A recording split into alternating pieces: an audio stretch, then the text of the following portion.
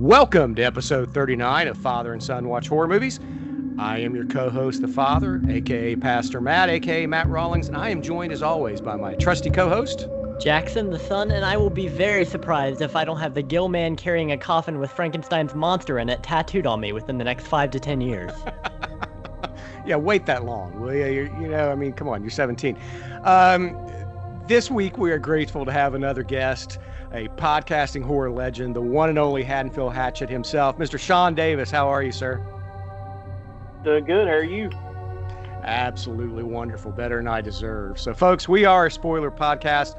We spoil the movies we discuss, and this week we are looking at a film that I know is one of Sean's favorites from 1987, The Monster Squad. Once upon a time, it was one monster per movie. Those were the good old days. We're the Monster Squad. Only one way to kill a werewolf. Kick him in the nose! He doesn't have nose! Do it! Wolfman's got nerves! The Monster Squad, rated PG-13. So, Sean, tell me, when did you first see The Monster Squad? I remember renting it on VHS, and when I was a kid, and it come out in '87, so it was probably around the time when it first came out on VHS. We had a few local video stores, not like Blockbuster, but like just mom and pop. But I remember renting it. I think it was Video Fantastic, and I rented that movie so much that it was that, and then later on it was Bad Boys with Martin Lawrence and Will Smith. But like those were that Monster Squad was like the it movie. I don't know what happened. I fell in love with it. I was like, this is the greatest thing ever. And it was probably around the same time that I saw Goonies. So being a kid, I was probably like 10 or 11, but still, it was like great. I loved it. Oh man. And so, Jackson, what about you? When was the first time you saw Monster Squad? I think the first time I saw it was with you at some point. Because my earliest memory of Monster Squad is you chuckling, just full on laugh at the Wolfman's got nards line. That is my earliest memory of this movie. And I don't blame you because that whole thing with the werewolf is just fantastic. But I have seen this movie 3 times all the way through. I saw it once today, and it just keeps getting better and better. Oh, man. Yeah, I saw this in the theater on opening weekend when I was growing up before I took off to L.A. about a year after this came out. Our local theater was literally a quarter of a mile from my house, and I remember going there with a girlfriend and a couple buddies and their girlfriends and seeing this on opening weekend. And I was the only one who dug it. And I loved it because I grew up watching the Universal Monsters every Saturday afternoon on WUAB out of Cleveland with Superhost. There was always like an hour or half hour of Three Stooges cartoons. And then he would play a Universal monster movie. And then he'd play like a Godzilla movie or King Kong or something like that. This was right up my alley. I had a blast and everybody else thought it was kid stuff. I thought it was great. So Monster, spoiler alert, I guess we've already said pretty much that we all love this movie. But anyway, here's the IMDb rundown if you haven't seen it. And if you haven't, I don't know what you're doing with your life. But a young group of monster fanatics attempt to save their hometown from Count Dracula and his monsters, which is fairly accurate. But let's talk about this. First of all, I remember watching this. I've probably seen this a dozen times. And I rewatched it last night with my wife, and she's the one who pointed out to me, you could write this screenplay today as written because, if nothing else, call on Horace the fat kid, all the way through it would be described as body shaming today. And then you've got Rudy who's smoking. I guess today he'd be vaping. But there's no way this could be done today. But at the same time, for me, there's a lot of 80s C&D here because you got away with that in the 80s. I mean, am I on the wrong track here, Sean, or what do you think?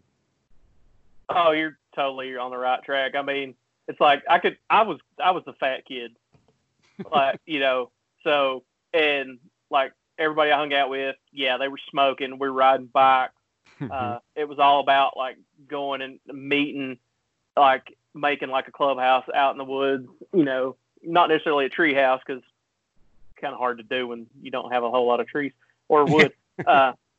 But, you know, like you got Jason Hervey, you know, dropping some, you know, stuff they probably shouldn't be dropping, but like it's the 80s.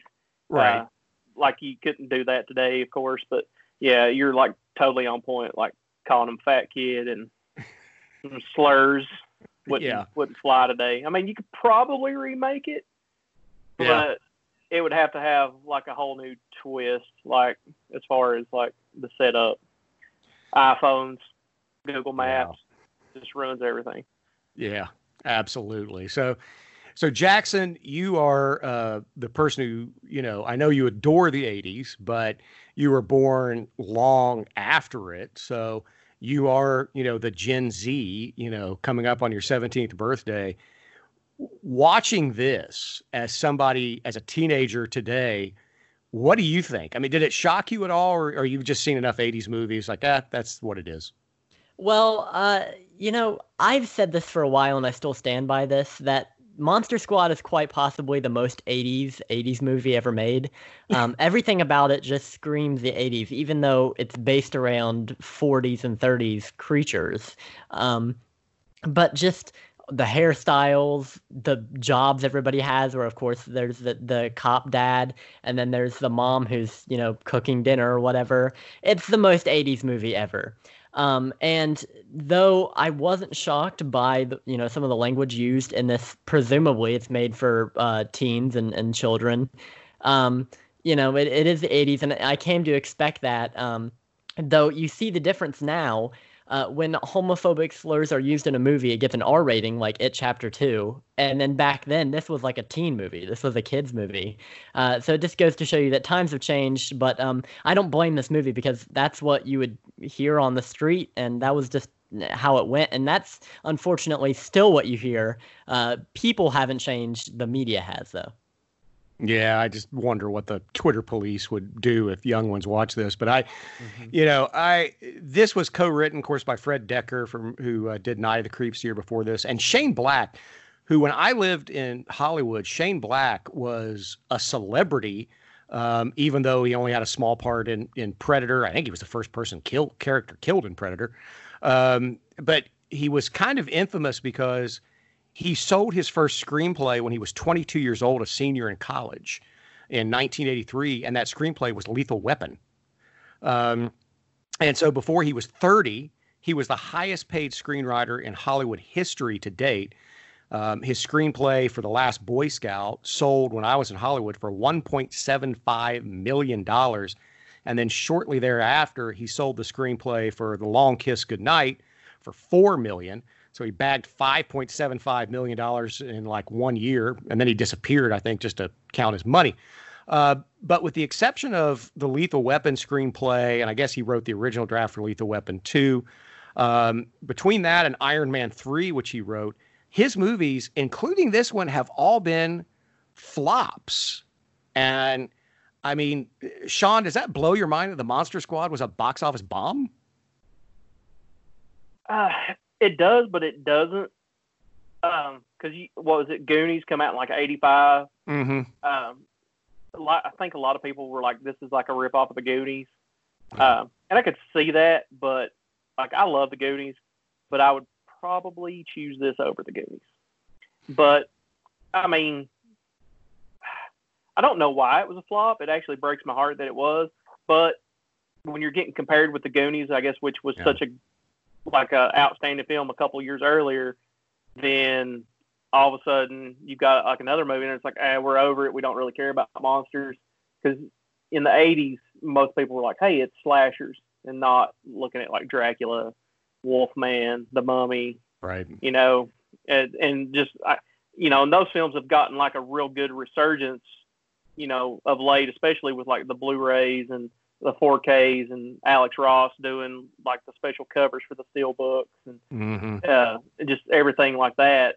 So it breaks my heart, but I'm actually jealous that you got to see it in the theater because I didn't.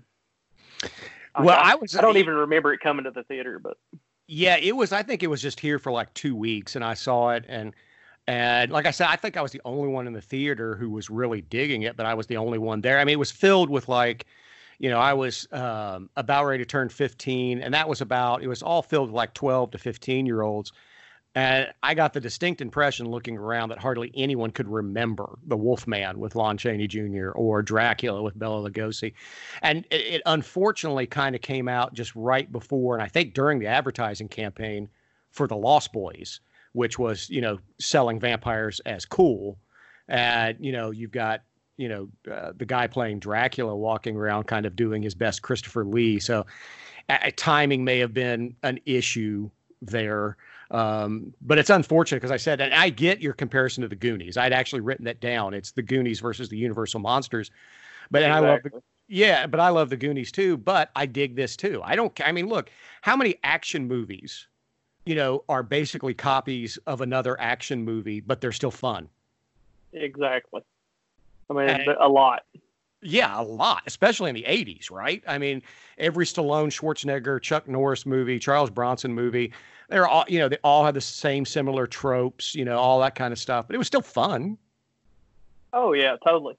Oh, and one thing too is and I noticed when I was a kid and I rented this, I would talk about this movie, and this even went on in through high school, and even when I was in college, I would talk about the Monster Squad, and people would look at me like, "Are you talking about that television show?" And I'm like, "No, I'm talking about this movie. It's like the Goonies, but with monsters."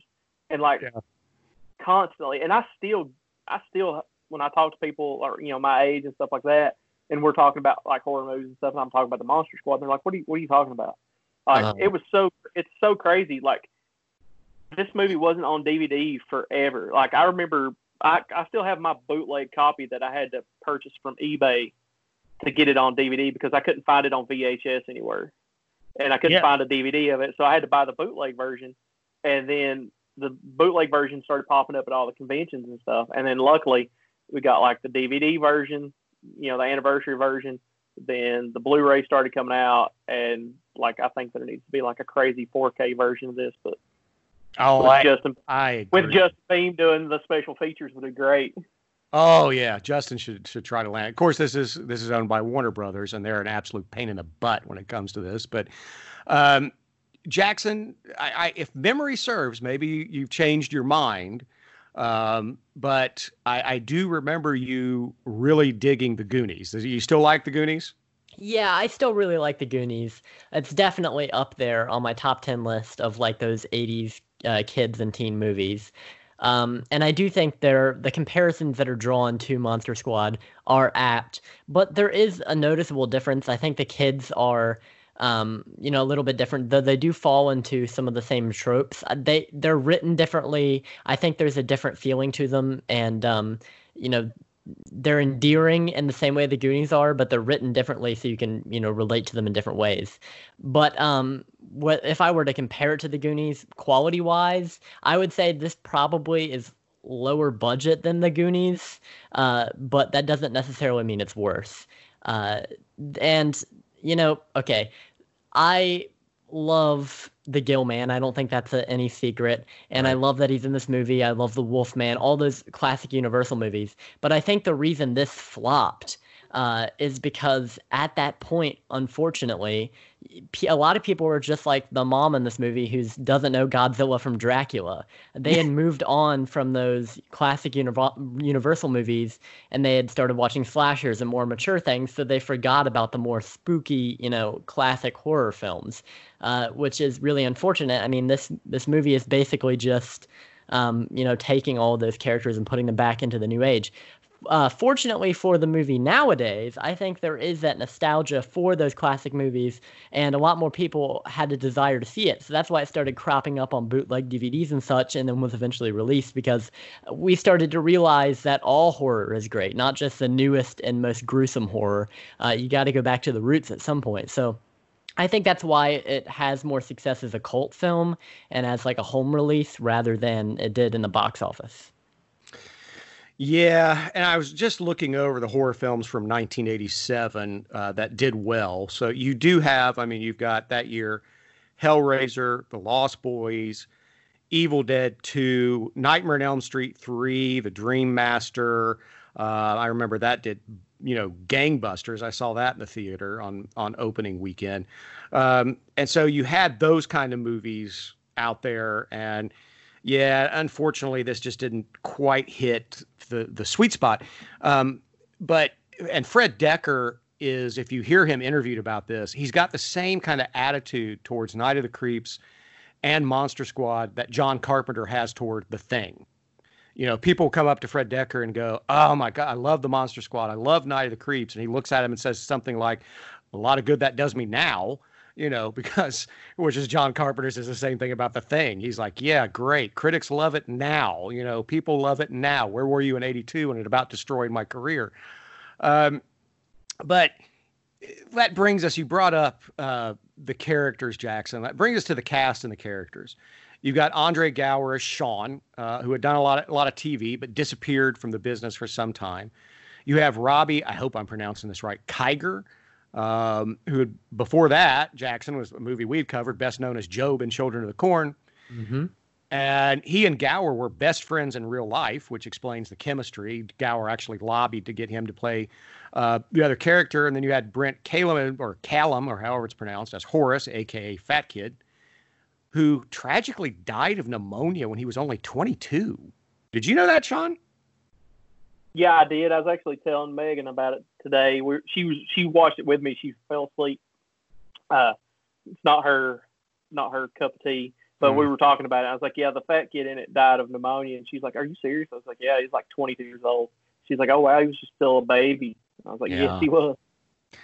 Yeah. Man. And you had Ryan Lambert as Rudy. None of them had a long career, but I think they're great together. I think they have great chemistry. I think they have as good as chemistry as the kids in the Goonies.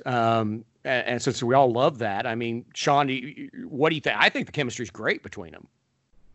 Oh, I think you can tell that Sean and Patrick were friends in real life. I mean, just like, and even all of them, they mesh really good. Even like the super young ones, like Phoebe, she was 5, and then Eugene.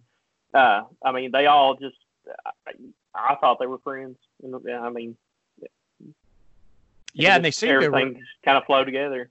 Yeah, they seem to remain so, with the exception of, Brent, who died early. But Jackson, what do you think of the chemistry and the characters? I think it's great. And I think the child acting in this movie is often overlooked just because, the writing in some parts is that stereotypical 80s kid thing where they're all talking over each other. And, but I think the kids are doing their best, and there is a real chemistry there. You can definitely tell they're friends, much like with newer movies like It, where they really try to expose the cast to each other so that they can actually bond and create a convincing performance on screen.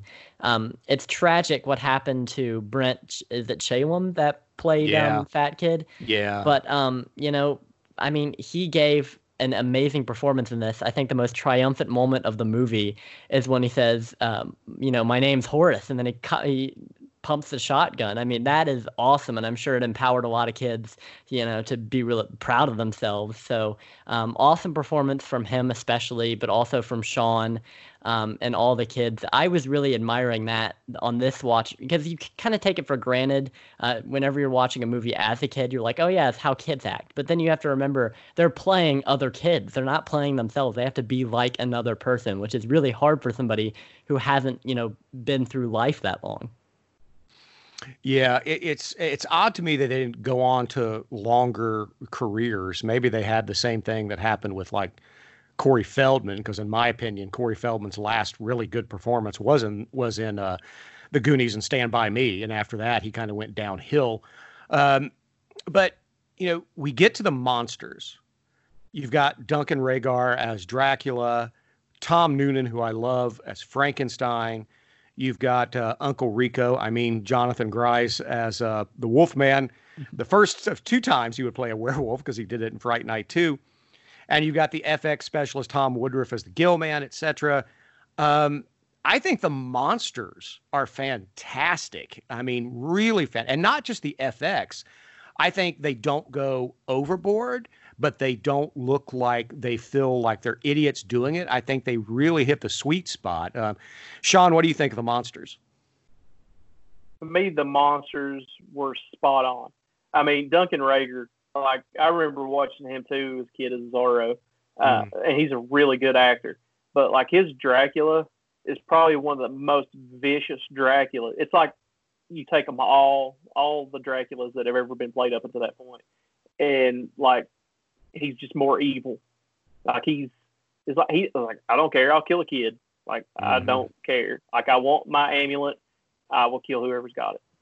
And he's your typical Dracula. You know, he's got the medallion, the black cape, the pale skin, the slick back hair, the fangs, and he's just dead on.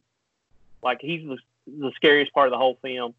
The Gill Man, I absolutely think that is probably the best, like, creature costume that has been around, and I couldn't tell you how long. Like, every time I see that, I'm like, this guy who done this needs to do a new film, and that needs to be the creature for the Black Lagoon. Like, I just love it. And then Mummy is creepy. The Wolfman, I love the Wolfman. Like, as the human, you know, he's as desperate as he's got to be. He's trying to help, but, you know, when that full moon hits, it's on. And I think that's one of the best, like, Wolfman transformations there are in film. I mean, it's not, you don't get a lot, you know, you don't see a whole lot of it, but I feel like it's one of the best. And then Frankenstein, Tom Noonan, I love Tom Noonan. He's just creepy, especially when he's in, like, was it Manhunter? Yes. You know? Yes, he plays Red Dragon, yeah. So, and then, you know, it's not your typical Frankenstein's monster, but it's close. I mean, it's kind of hard to beat Karloff, but I think they're all great, like, in their own right, and, like, to me, they're spot on, and that's one of my favorite parts of the film. Yeah, me too. Jackson, what about you, buddy? Well, yeah, I totally agree with Sean. The Gillman design is amazing, and, you know, Creature from the Black Lagoon is my favorite movie of all time, and we haven't really gotten another Lagoon movie in a while, and I so desperately want some kind of Creature from the Black Lagoon content with this creature design. It could be a remake for all I care. I don't care. Touch the original, but even though it's sacred, I just want some new content, especially with this design, because it's so awesome. I mean, it kind of looks like a piranha in the face, which I think is really killer. Instead of, you know, that classic, more of like a bulbous gill looking face. It looks vicious, like he'll rip your face off. Though they did him dirty in this movie with one shotgun that takes him down. I kind of understand why that had to be in the movie, because that was a triumphant scene for Horace. But yeah, I feel like the Gill Man, he's sustained worse than that. He might still be around. Who knows? I'm rooting for the guy. But yeah, definitely the creature designs are a really strong part of this movie. I love Frankenstein's monster in this film. I was surprised they didn't make him green, because all the other designs were very accurate to, like, the original things. But I guess it's more accurate. You know, it's more logical that he would have, like, a skin tone, like, more of a pale skin thing, because he's a corpse stitched together. So that does make sense. But since they made the Gill Man kind of look like a reinvigorated version of the original, and Dracula was wearing that big red cape, I was sure that Frankenstein would be green. But that's one of those Mandela effects where I remembered it differently. Well, if memory serves, because this was a TriStar picture. TriStar was owned by Disney. In the 80s, Disney decided to branch off because their animation department was losing money like crazy.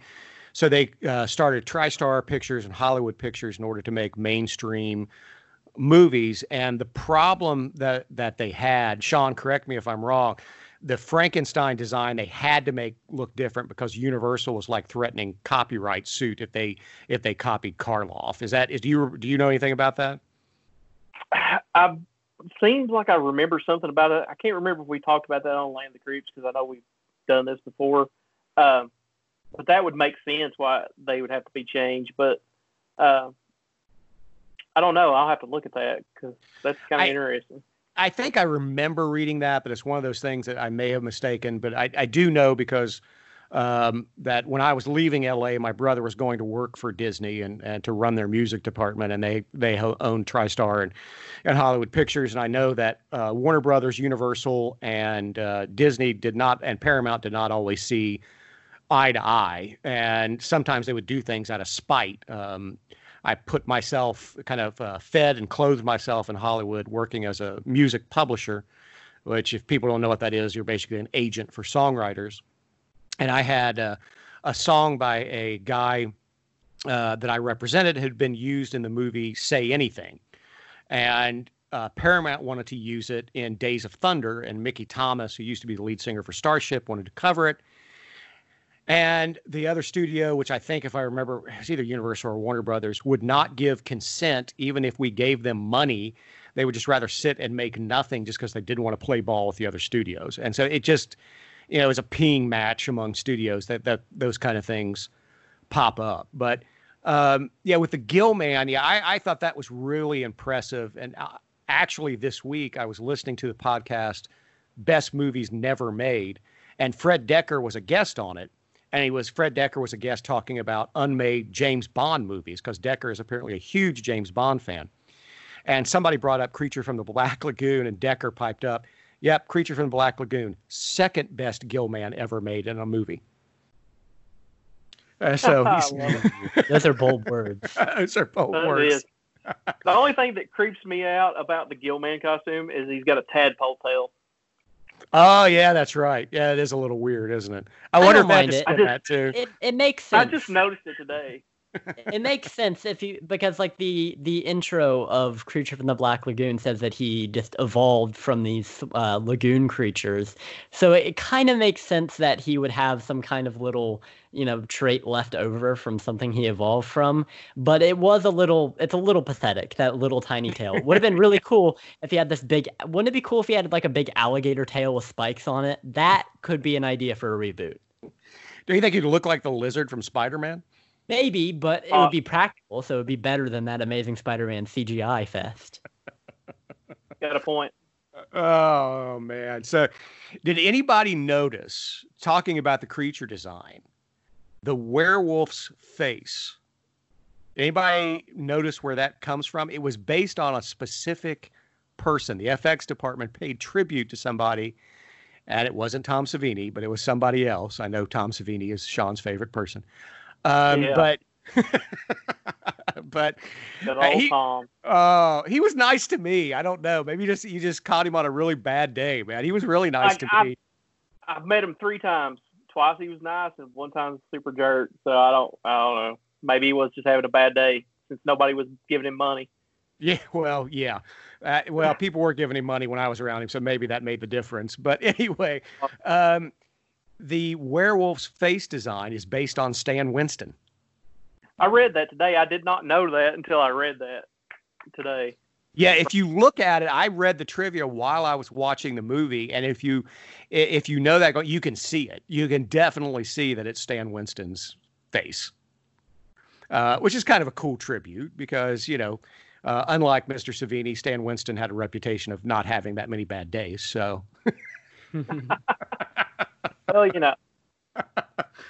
Well, well, there are all kinds of people who have that kind of reputation on cons, which I haven't been to a lot of cons. I know, Sean, you have. I mean, I've heard from people who run cons, like they say Linda Blair can either be incredibly nice or very, very short. I mean, I guess it just depends on the person, right?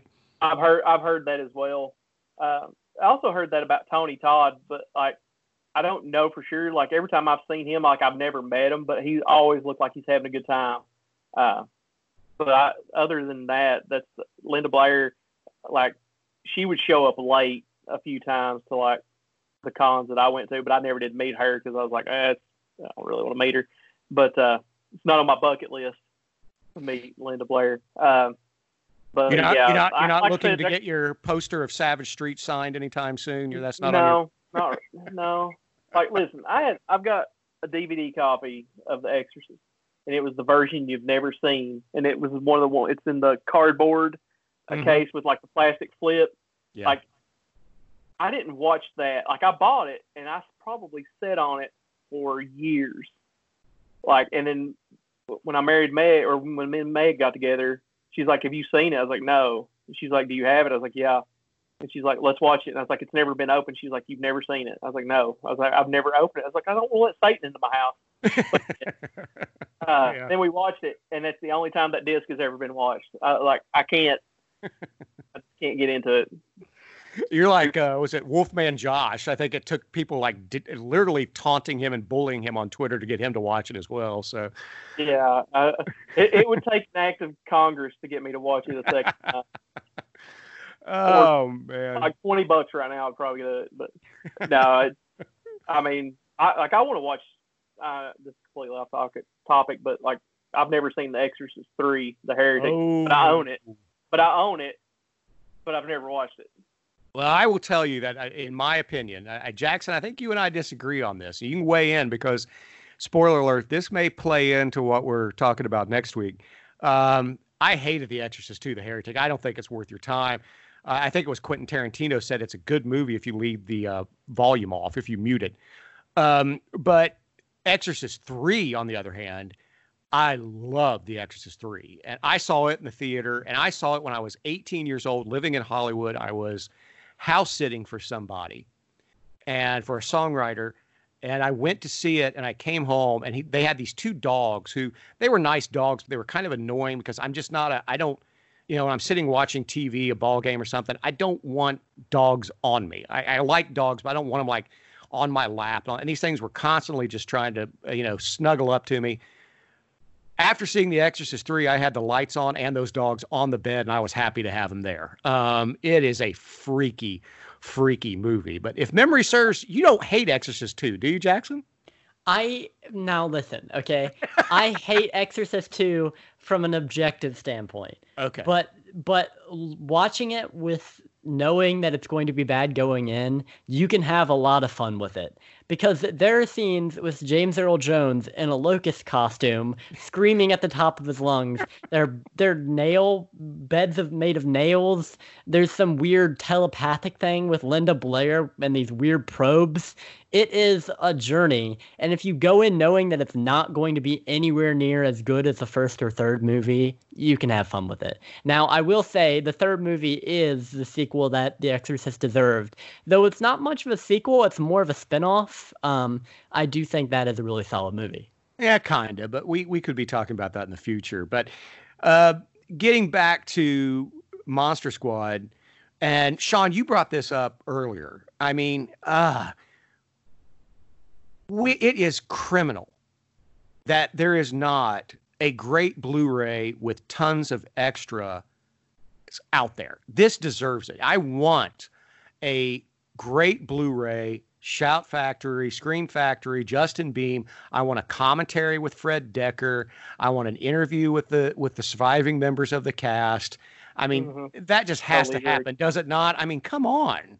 Oh, I think it totally does. And I'll give Andre Gower a shout out. Like, he's done a documentary called The Squad Doc, and he's been traveling around to conventions and stuff showing it.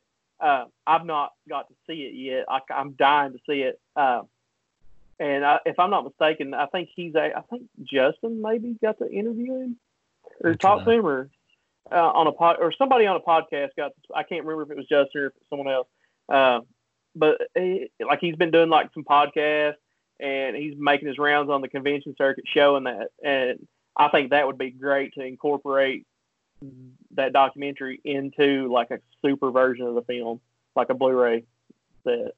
Oh, absolutely. And I actually I've been waiting for that, because that started to make the circuit for all the festivals in 2018, almost 2 years ago. I think it started in late summer 2018. So it's been like almost 2 years since Andre started shipping that thing around. I keep checking the website.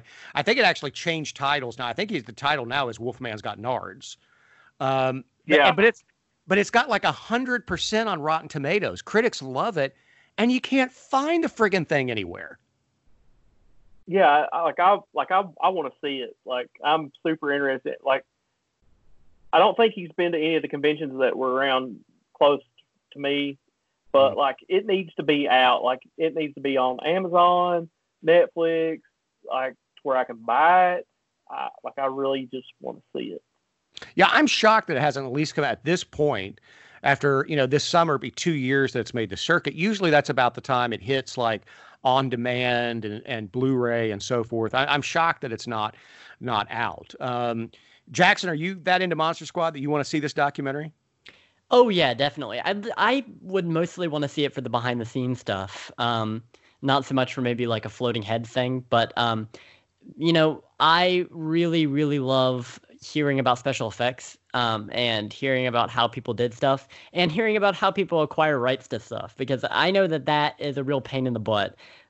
Knowing that, because I was working with a Liberty student film, and they wanted the rights to a small song. I think it had like 60,000 plays on Spotify, and it was going to cost like something around $30,000, which is crazy. Wow. What people charge for getting the rights to stuff these days. But yeah, I want to hear about that. I definitely want to hear about the production. And I think it does deserve people to be, looking at it with a critical eye and appreciating it, even though it is just a fun 80s movie.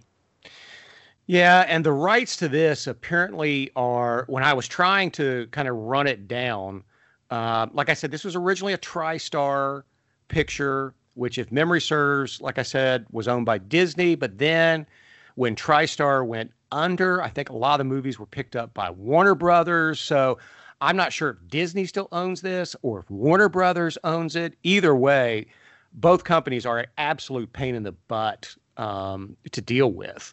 I know that this was shot on the Warner Brothers backlot. I found that in the trivia. So if you ever make it out to LA, you can tour the Warner Brothers backlot, and all of the scenes like in the neighborhood, the house and stuff like that, that's all still there. So you can go visit the set, and but which I would like to do. I don't remember even thinking about it when I was on the Warner Brothers backlot, but oh man, it's just both Warner Brothers and Disney, they're a pain in the butt to get rights from, and they ask for the moon, and they don't really care to let stuff kind of sit there.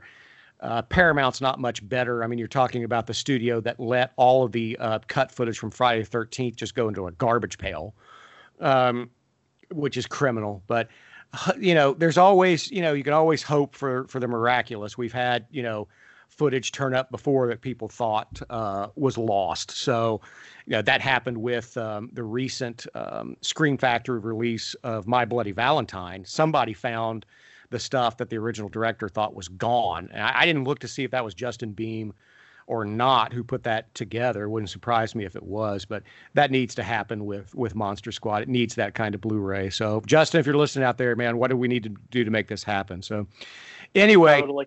Absolutely. Just a little trivia. Did anyone notice some of the movie posters in the clubhouse, what they were? I think there's actually, on the there's a Godzilla one right now. Like I've got the movie playing, and it's at the scene where they're doing the crazy 80s montage. Yeah. And it looked like there was a Godzilla poster, and then there was a couple of other ones I can't remember for sure. One of them was Rambo, but as far as horror movies, if you look real carefully, I think it's when somebody's behind the camera, you can see the bottom half of the Return of the Living Dead poster is up. And now I didn't see this. I just read this in the trivia that is real quick. You can see poster for Fulci's Zombie also in the clubhouse. So yeah, that's up there. So, all righty. What else do we want to talk about with Monster Squad? Sean, what else do you want to talk about with this puppy? It's like, I agree with Jackson. It's like one of the most 80s films of all time, but like it's chock full of one-liners. Yeah. And like, the use of the word dork is, I can't even explain. It's like, I didn't know you had that many, dorks could be used for like a numerous amounts of things. I just love it. It's so good. I mean, I don't even know. Like watching Wolfman get kicked in the sack was like probably the penultimate like thing of the whole entire film. And then Wolfman's got nards. It's classic. Like I've got the Stephen King Rules shirt in my cart on eBay. Like I want to wear, it's like that's a great shirt because Stephen King does rule. but there is some cheese there. I mean, it's trying to figure out how I can word it without being mean. It's dated. Certain parts of it's dated significantly to me. Like, but it doesn't affect the watchability for me. Right. There's some heartfelt moments in the movie, and there's some sad moments in the movie that's like, man, that catches you. You know, Phoebe, she loves Frankenstein's monster. Yeah. Which they call him Frank. And when he's going into limbo, and then she throws Scraps, the dog, to him, I'm like, man, that's got to be heart-wrenching. You know, it makes you tear up a little bit, but not so much now. But when I watched it as a kid, like, yeah, for sure. Oh yeah. But, and you know, it's just John. Was it John Grice? Yeah. When Rudy shoots him and he raises up and says thank you, it's like, yeah. It's like it's like you put me out of my misery and the world's misery. It's like thank you. You know, that was intense to me. There's some nasty, disgusting things in this movie, and one of them is Duncan Rager's bat mid-transformation body laying in the sporting goods store upstairs. Yeah. That is so disgusting. It's like the nastiest part of the whole thing. The special effects are like, there's some really good ones and there's some really bad ones, but then you're like, it's 1987. You know, the bat flying, the airplane, you know, the bat's probably the worst part of the special effects. But the Wolfman transformation was great. Like I previously said that, but Wolfman getting the stick of dynamite down his pants and exploded and coming back together was great. And I'm kind of like Jackson too, like Gilman taking a shotgun slug to the chest and that was all it took. Yeah. You know, come on. I mean, he is out of water, so he can't breathe as good. I don't know. And then, you know, Horace racking the shotgun, that's ultimate cheese. Oh, yeah. All cheese. But overall, it's like, the film's great. I love it. I mean, I don't know what to say, but I just want to hug the screen every time I see it. Absolutely. I love it too. And yeah, the special effects, I mean, it was one of those things I did read in the trivia where Fred Decker did have to cut some things just for budget reasons. I mean, they had $12 million, which wasn't, you know, about that time, a major picture was costing, you know, 20 to 30. So it's about half the budget. It wasn't a minuscule budget, but it wasn't a great budget. And so they really did have to cut corners on some things. I know in Shane Black's original screenplay, like when Van Helsing storms the castle, he had like an entire army with him and like a Zeppelin and all this other kind of stuff. And Fred Decker gets screen credit because he rewrote the screenplay to make it fit the budget, because he told Shane Black, like, we're going to spend the entire budget on the opening scene, dude. We can't, you know, they had some budget constraints. Like. Oh my gosh, it would have been fantastic. And today you could do that, right? Oh yeah, totally. It'd be like a 3-hour film. It'd be great. Like this movie could totally be remade. I think there was a remake scheduled and they canceled it. Was it like 2008? Something like that, maybe. Like you could like definitely make a series of films with this along the lines of like maybe like Are You Afraid of the Dark, or you know, you could really like bring it together. I don't know how you could make it like TV series of it, but you could do at least a trilogy. You may be able to do like an Amazon Prime or Netflix series, like a limited series on it, like a 8-episode thing, maybe 8 1-hour episodes or something like that with the Monster Squad. Maybe you could do that. Yeah, it's possible. It just my imagination could not do it. That's for sure.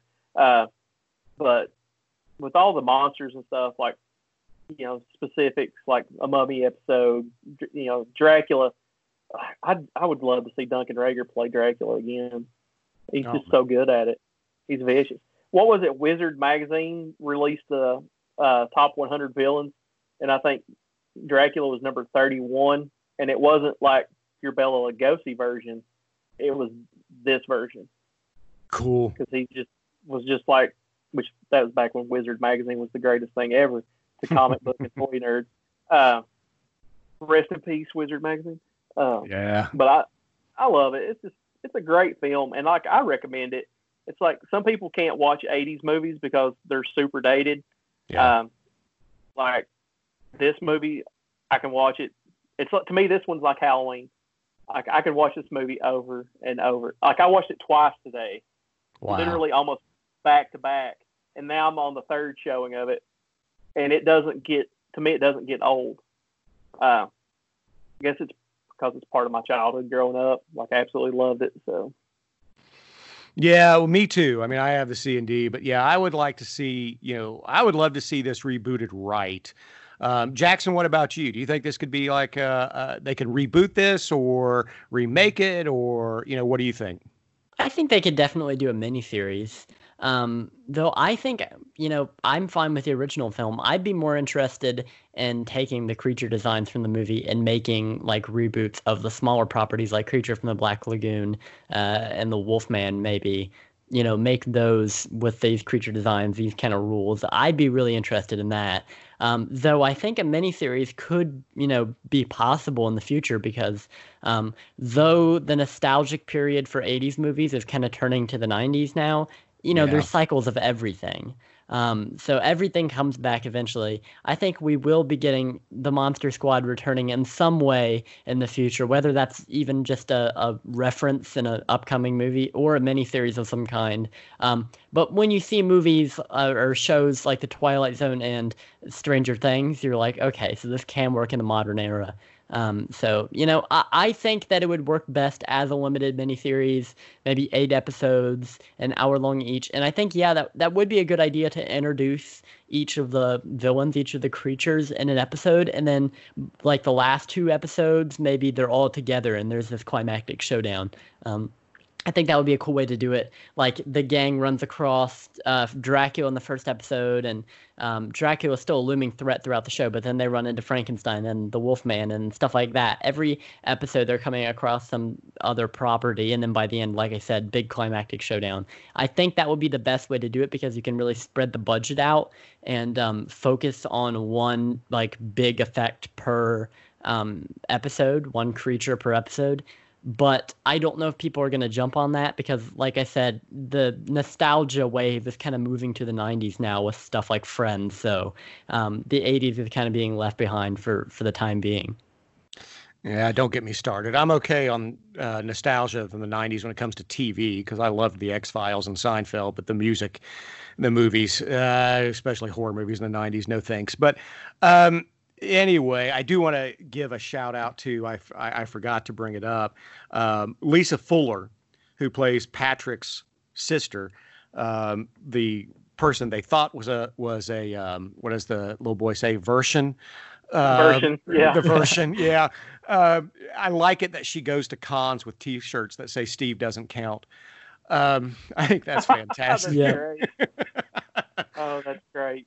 Yeah. Oh, well. Oh, man. I love this movie. I always have a really good time with it. I would love to see it rebooted. It does break my heart that it didn't do well. It didn't hurt Shane Black's career, but it kind of killed Fred Dekker's for a while. And you just think of what Fred Dekker could have done. I mean, the guy did Night of the Creeps and Monster Squad back to back. And, do you like Night of the Creeps, Sean? Is that one you love? I do like it. It's been a long time since I've seen it. I actually need to break it out from the DVD and watch it again. It's been a long time, but I did enjoy it. I like Fred Dekker, like House, yeah. House 2. Yeah. I love those films.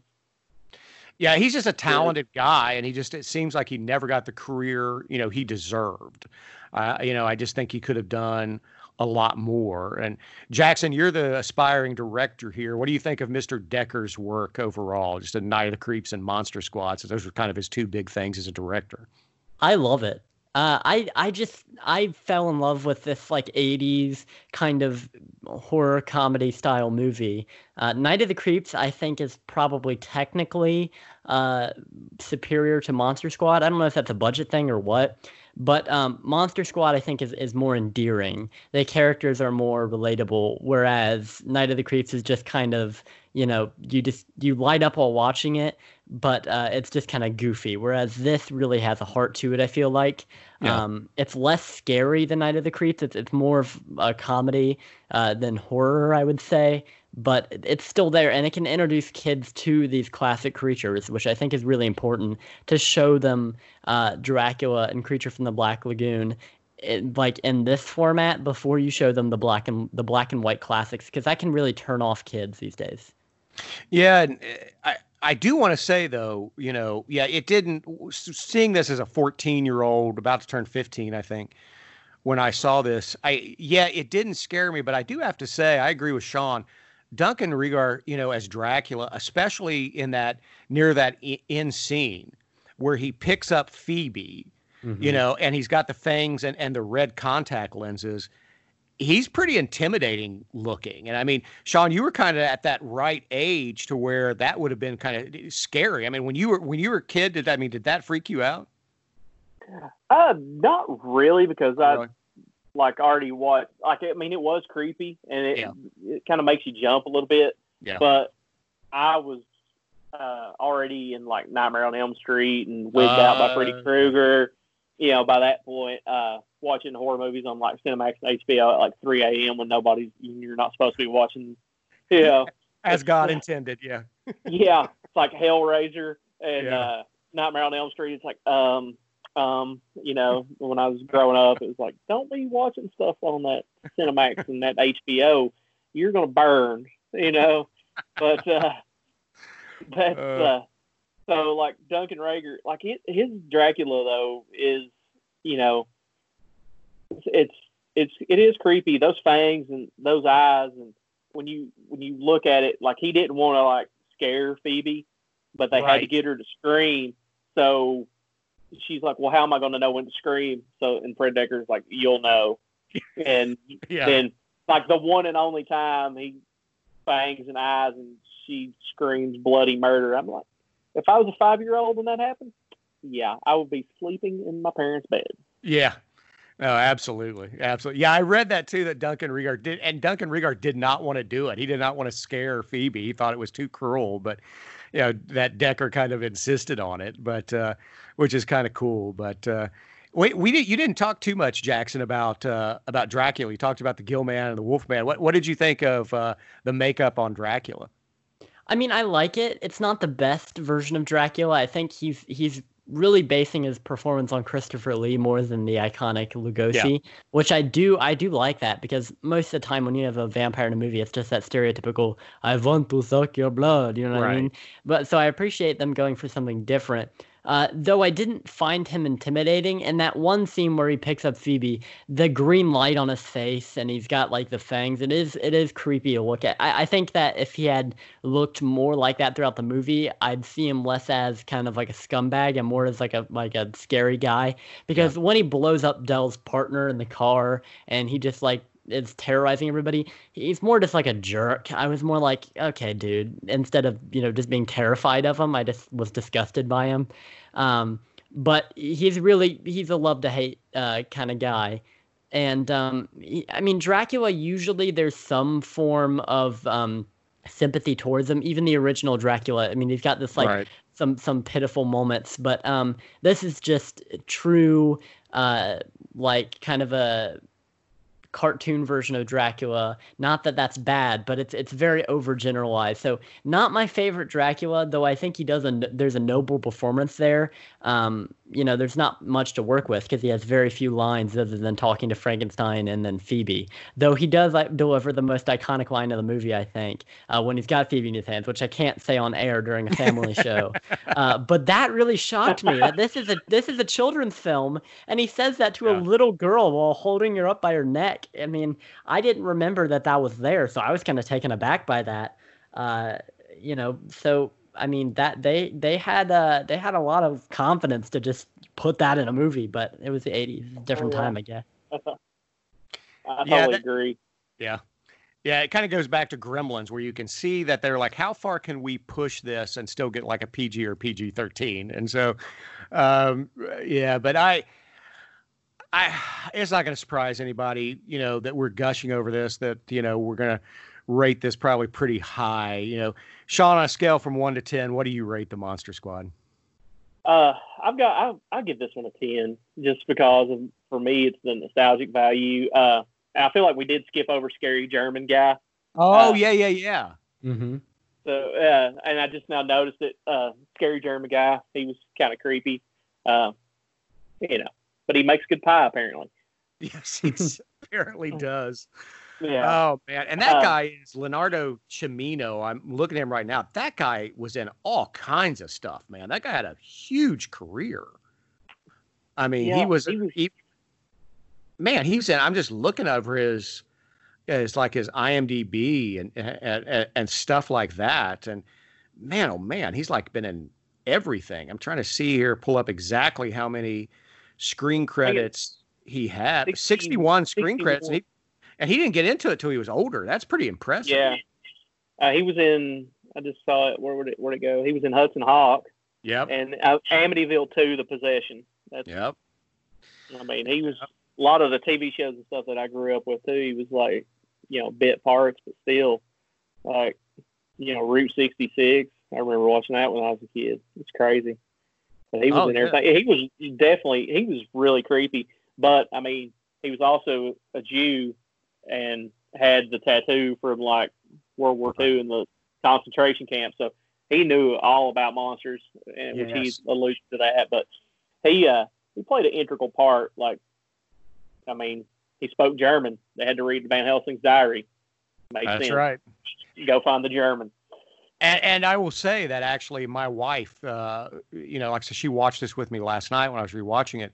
And the 2 times she kind of teared up, one was what you brought up, Sean, which is when, Frankenstein gets sucked into limbo. But the first time that she started to tear up was when, the scary old German guy closes the door after saying, yeah, I know a lot about monsters. And then you see he's got the concentration camp tattoo, on his arm. And so, yeah, that was pretty awesome. So, Jackson, before you go to your rating, what do you think of Scary German Guy?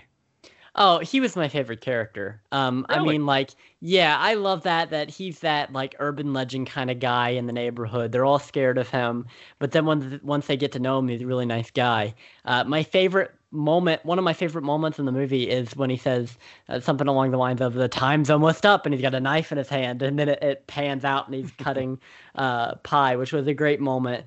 So, I mean, he's kind of like the adult supervision. He drives them around. He translates the book or reads it out so they can repeat it.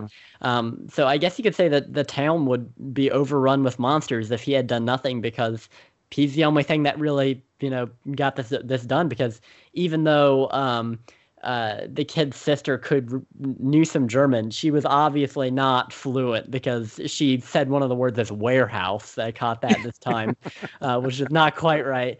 But yes, Scary German Guy, I mean, he's that old stereotype where he's kind of the creepy urban legend, but I think he plays it really well. And that reveal of him being in the concentration camps, I really was taken aback by that as well, because I was wondering where that whole scene was where he's like, look, I'm not a monster. Look, you can see my reflection. They're like, you really know a lot about monsters. I was like, okay, what's the whole point of the scene? And then that reveal as it zooms in on his arm, I was like, oh, yeah, that got a lot deeper than I was expecting the Monster Squad to go, because I didn't remember that. Yeah. And he's just, I love actors like that, who get into it late, have that kind of long career, and so God bless the guy. He had a great career. But so, Jackson, I'm interested in this. What do you rate the Monster Squad? Well, I love this movie. I'm not coming in as hot as Sean.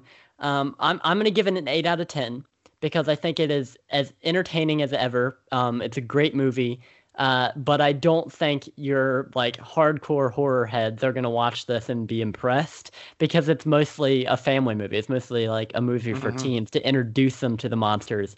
So if you're already familiar with them, a lot of this is going to feel tedious to you. Like, oh, of course, werewolf can be killed by a silver bullet. We all know that, but these are kids. So, I know that when I watched it the second time, I think all the way through, which was 2 years ago, it was a great introduction for me to the lore and mythology of these characters. So if you're new to horror, I would recommend this.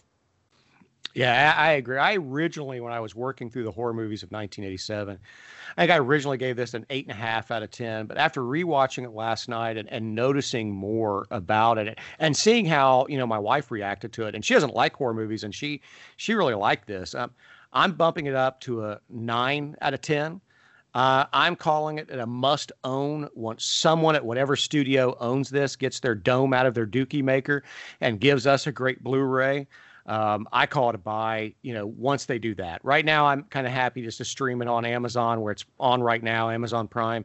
But I want to own a great Blu-ray of this. I'm just gonna keep kicking that dead horse until somebody gets us what we deserve when it comes to Monster Squad. So, well, folks, stay tuned for the movie we'll be reviewing next week, though you've had a little hint of it.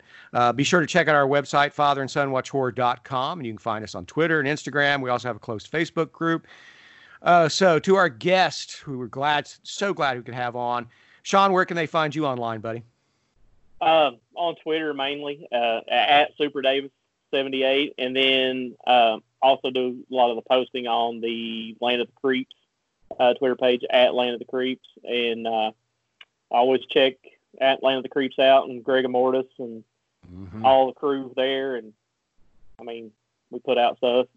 A lot of times I'm not on there, but mainly because I've been in school, so I haven't been able to do as much movie watching lately. But hopefully by next few months that'll taper down to where I can actually start watching some more of the films. But that's me. I appreciate you guys having me on. I know we've been trying to do this for several tries. Wow, yeah.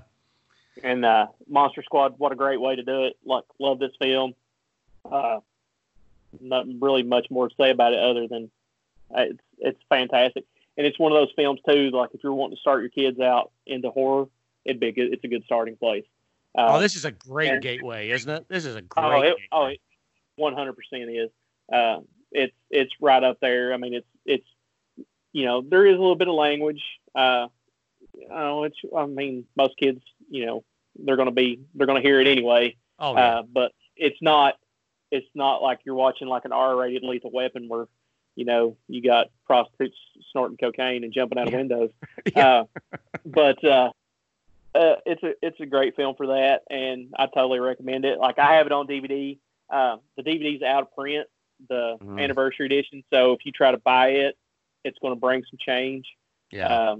And then there are a few Blu-rays. I can't remember who done the Blu-rays, but they don't have near the special features that it deserves. No. And I do have to make a correction. The Wolfman Got Nards, Sean, Andre Gower, he was on Attack of the Killer. He was on Attack the Killer podcast, and Justin and another individual, I think Remington Smith, was on there with Andre Gower, and they talked about I think it was episode 167. Gotcha. So I got to correct myself on that because those Attack the Killer podcast guys are awesome. So I'll have to check that out. Yeah, I missed that, and I definitely want to hear that. So yeah, it was from 2018. I think like right when you said like they started making the rounds. Yeah. I think it was at like Geek Nation or something like that, one of the conventions, and they got to interview him and stuff. So it's pretty awesome. Gotcha. Definitely check that out. And so, Jackson, what about you, buddy? Where can they find you online? You can find me on Twitter at Kane_Hero12. That's KAINE_Hero12. And on Letterboxd, I'm at Kane Hero. That's one word. I'd also like to shout out our patrons on our Patreon page. Yeah. We got 2 patrons. We got Greg B. And hold on while I pull them up. Trey. Yeah, Trey. That's right, Trey Whetstone. Yeah. So I am planning 2 Patreon exclusives, which will go up next week. And you and I will be doing, I'm sure, a bonus pod sometime this month. So I've got a lot of stuff coming to that, and a lot of YouTube videos. You can find me at Kane Hero on YouTube as well. So just be on the lookout for that. Yeah, we're going to do a commentary at some point, too. And I'm glad you did Demon Wind on your own, so I won't have to do that with you. Oh, come on. It's fun. You can find me at Pastor Matt R. on Instagram, Letterboxd, and Twitter. So kind of already let the cat out of the bag because next week is my pick. And so it's time for a kind of franchise review because I'm not sure I want to go full in on this, but it's time now that it's on Shudder. It's time for The Exorcist. And if we can do it, we may do The Exorcist 3 as well. Unfortunately, The Exorcist 2 is not on Shudder.